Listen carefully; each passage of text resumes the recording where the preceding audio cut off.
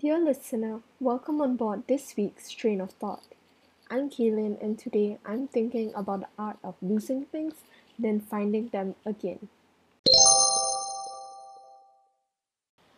Now, I came up with a list of tangible things that people often lose.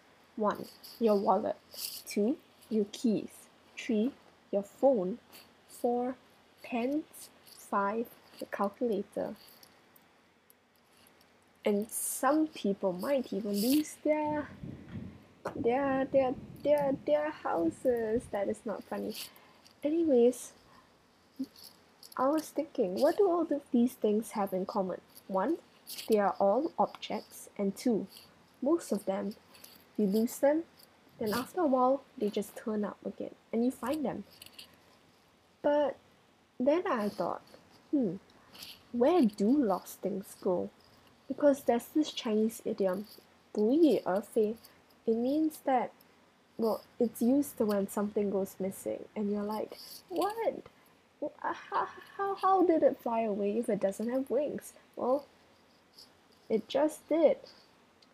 And then I was thinking, you know Mary Poppins, the new one, the one that with Emily Blunt that came out last year.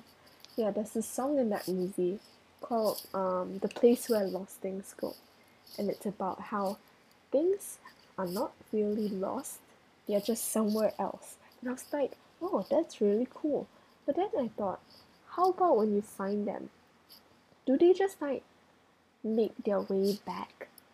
Or do they just stay there? Most likely the second option. They just stay there and they wait and wait and wait until you figure out where they are and you find them again. And then I was like, this is actually really similar to intangible things. So today I'm going to use this as a learning point, and I'm going to list some examples of intangible things that you can lose but then find again really easily. So firstly, because this podcast is called Train of Thought, how about when you lose your train of thought? For me, sometimes I'm in the middle of conversations and I'm talking, and then I pause for others to talk, and then I think, wait, what was I going to say again? And then I think and think and think, and I realize, oh no, I've lost my train of thought. But then, later on in the conversation, when we've moved on to something completely irrelevant, I suddenly remember what I was going to say. And sometimes I say it again, just, to get it out, because, like a few weeks down the road, it could come up again, and I'd be like, oh, I'd missed the perfect opportunity to say this. So I say it, and everyone's just like, huh, what? I'm like, oh yes, that was left over from our earlier conversation. So you see, it's quite easy. No, it's not quite easy. It's quite difficult to find your train of thought again. But maybe you just need to let time take care of it. Philosophy. So, in conclusion, I think that when you lose your train of thought, the best way to find it again is to let your mind go blank and let your mind wander for a bit. Then you might find it again. You might be able to get back on it. Wow, perfect analogy. Thank you. Now on to the next section. Now next, let's talk about losing your motivation. So, sometimes I just lose my will to do things. For example, I took a really long break from this podcast because I lost my motivation to record a new episode, to edit it, and to publish it. But then, like yesterday, okay, so I'm recording this on a Sunday. So yesterday, Saturday, I thought, I should really get back into this podcast thing. So I did. That's why I'm recording one today. And for another example, let's shift our attention to my Duolingo statistics. I have not been on Duolingo for 4 months, and it can show. You can see.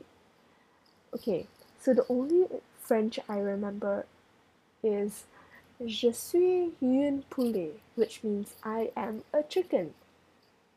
Yes, that's 1 year of Duolingo French gone down the toilet.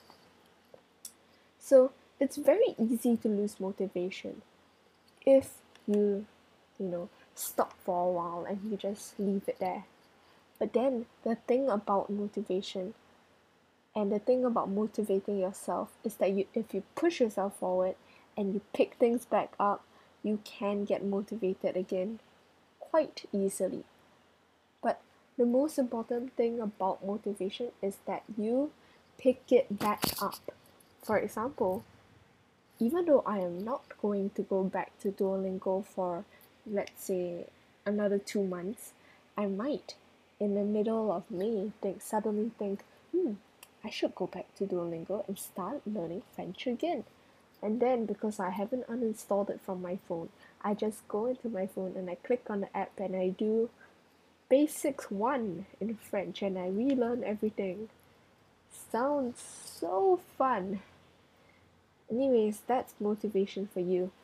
Easy to lose and hard to find again. And now the last thing that we could lose that's intangible that I'm about to talk about is your inner sanity. Now, I know that currently I sound like one of those yoga instructors, but your inner sanity is actually really easy to lose and also very hard to get back. But the thing with sanity is that all of us have a little bit of it inside us, even if it's not a lot. And if like one day you're doing your math homework and you think, oh my gosh, I'm losing my sanity right now. You just need to take a break from math, which is excellent, but make sure it's not like a 2 hour long break.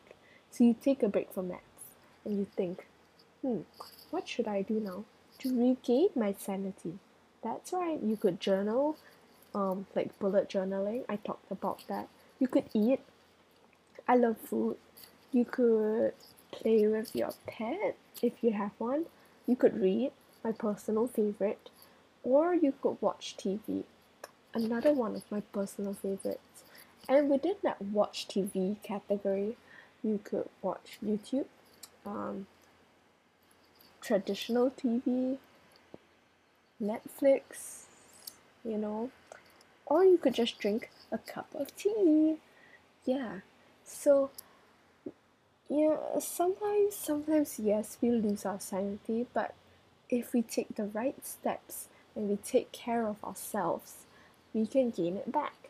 And also, speaking of taking care of ourselves, everyone, please try and stay at home as much as possible so you take care of yourselves and your loved ones. Make sure you wash your hands the proper surgical way. If you don't know what I'm talking about, go look at yesterday's Google Doodle because there's a very engaging animation about it. And yeah, with this, we can flatten the curve and stop the spread of COVID-19.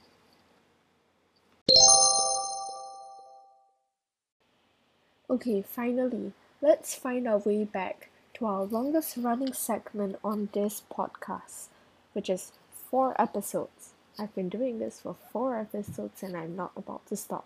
Okay, so now it's time for a train fact. Fun fact, the total area of contact between train wheels and the rail is a little larger than $1 silver. Although I'm not actually quite sure what they mean by $1 silver, maybe $1 Spanish. But I've never seen one of those before. I've only heard of them. So really, I don't know how much, like, how much space that actually is. Anyways, that's really cool. I think, like trains, their wheels like turn really fast. Then they look, some trains will levitate because they're like electromagnetic trains. I don't know what I'm talking about. You know what? I'm going to find a train of thought now. Oh yeah, as I was saying, that's really cool. And yeah, that's this week's train fact. Anyways, that's enough of talking to a mic for today. Thank you for listening, and see you on board next week for another episode of Train of Thought. P.S. Keep yourself safe, please.